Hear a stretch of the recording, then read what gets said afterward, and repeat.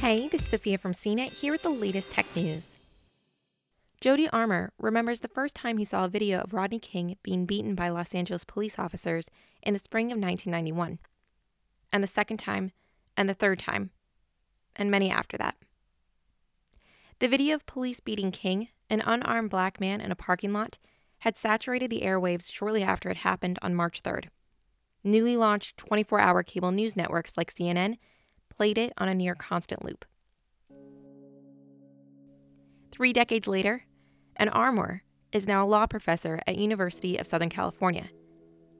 He's watching another gruesome video of police and an unarmed black man. Like King, this unarmed black man was filmed by a bystander as he was abused by the police. But that's where the similarities end. King's video was taken at a distance, and the bits replayed on TV were blurry.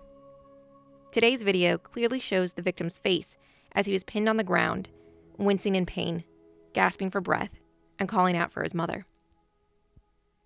And this video is punctuated by a Minneapolis police officer, leaning his knee on the man's neck for what would be 8 minutes and 46 seconds. Unlike King, this man died in police custody.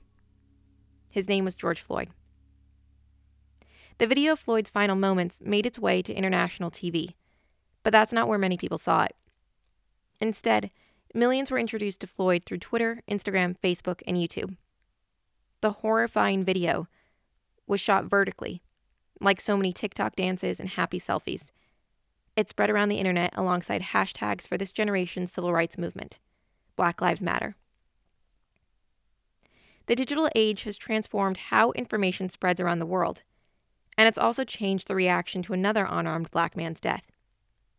In years past, shocking images would fill TV screens, newspapers, and hashtags around the world. When local police shot and killed another unarmed black man named Michael Brown in Ferguson, Missouri in 2014, thousands of people gathered there to protest day and night. But unlike with Brown, who was shot at least 6 times, there's video evidence of Floyd's final moments. It's hard to watch and leaves little question as to how he was treated. Protesters quickly took to the streets as the video spread, marching in every major U.S. city and around the world, despite the coronavirus pandemic, which has infected 7.5 million people globally and killed 423,000. Also, unlike previous incidents, which eventually faded as the nation moved on to some new outrage, the prevalence of phone cameras at these protests has brought a steady stream of new examples of police brutality, keeping us focused on the fight to end racial inequality and overall police departments as institutions. As activists march, asking if they might be the next unarmed black person to die at the hands of the police. Others ask how many more incidents haven't been videotaped. They remind us that if we weren't living in the modern age, with camera-equipped phones in our pockets everywhere we go, we may never have known what happened to Floyd.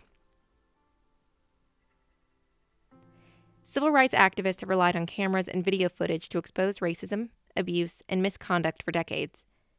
In the 1960s, Martin Luther King Jr. and his colleagues organized protests that would grab the media's attention and expose abuse.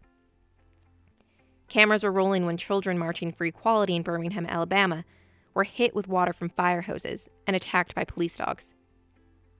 The cameras were there again when peaceful protesters walked across the Edmund Pettus Bridge in Selma, Alabama, in 1965, only to be attacked by law enforcement waiting on the other side.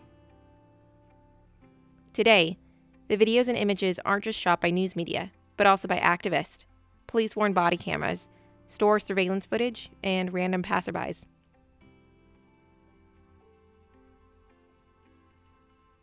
Social media has also allowed for easy ways to share the shocking images. Facebook, Instagram, YouTube, and Twitter's Periscope all have the ability to broadcast live from your phone too. As a result, protesters are often holding phones in front of them, capturing the energy of a march, along with any police response.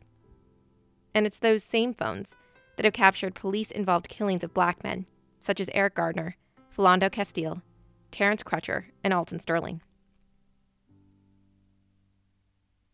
Social media has also become a tool for organizing. When Twitter published a list of the most used hashtags on its platform in 2016, the top 3 were Ferguson, Love Wins, and Black Lives Matter, making social justice issues the top most mentioned in the history of the service. A Pew Research Center analysis of Twitter data found part of what's made Black Lives Matter such a popular hashtag is how broadly it's been used.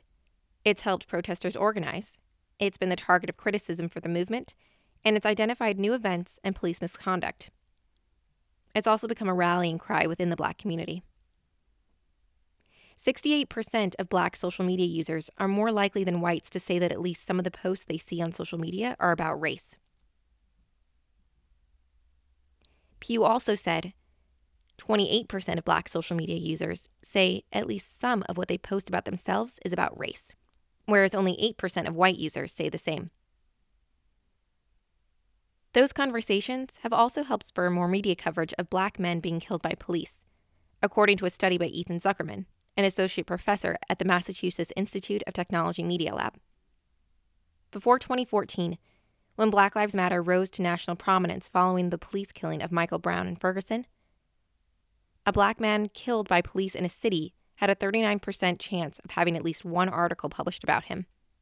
Following 2014, a similar person had a 64% chance. Protesters throughout the U.S. have marched and held memorials to Floyd nearly every day since the video of his arrest went viral. They've pushed public conversations on race, including on Capitol Hill and in local legislators. People are debating reducing police budgets across the country, a movement activists call defund the police.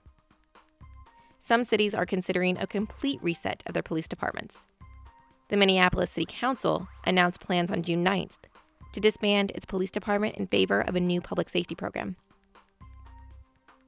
Others, like the New York State Assembly, are looking at reform. On June 8th, they passed a bill banning police from using deadly chokeholds. The bill is named after Eric Gardner, an unarmed Black man who was killed in 2014 when an NYPD officer used the hold on him. The video of his deadly encounter with the police and his pleas, "I can't breathe," became a rallying cry for activists. As New York was passing its chokehold bill, congressional Democrats on Capitol Hill unveiled the Justice in Policing Act. Among other things, it would ban facial recognition without a warrant. The bill also attempts to create transparency with a national police misconduct registry and mandates state and local law enforcement turn over data on use of force. It's unclear whether all these efforts will lead to real change. American politicians have responded to shocking and outrageous deaths before, introducing laws and advocating for change that ultimately never comes.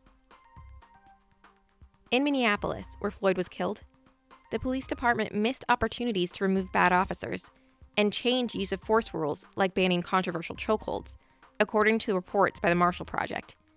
And the U.S. Department of Justice has almost entirely retreated from investigating police misconduct since President Trump was inaugurated in 2017, according to data compiled by the National Law Journal. For more of the latest tech news, visit cnet.com.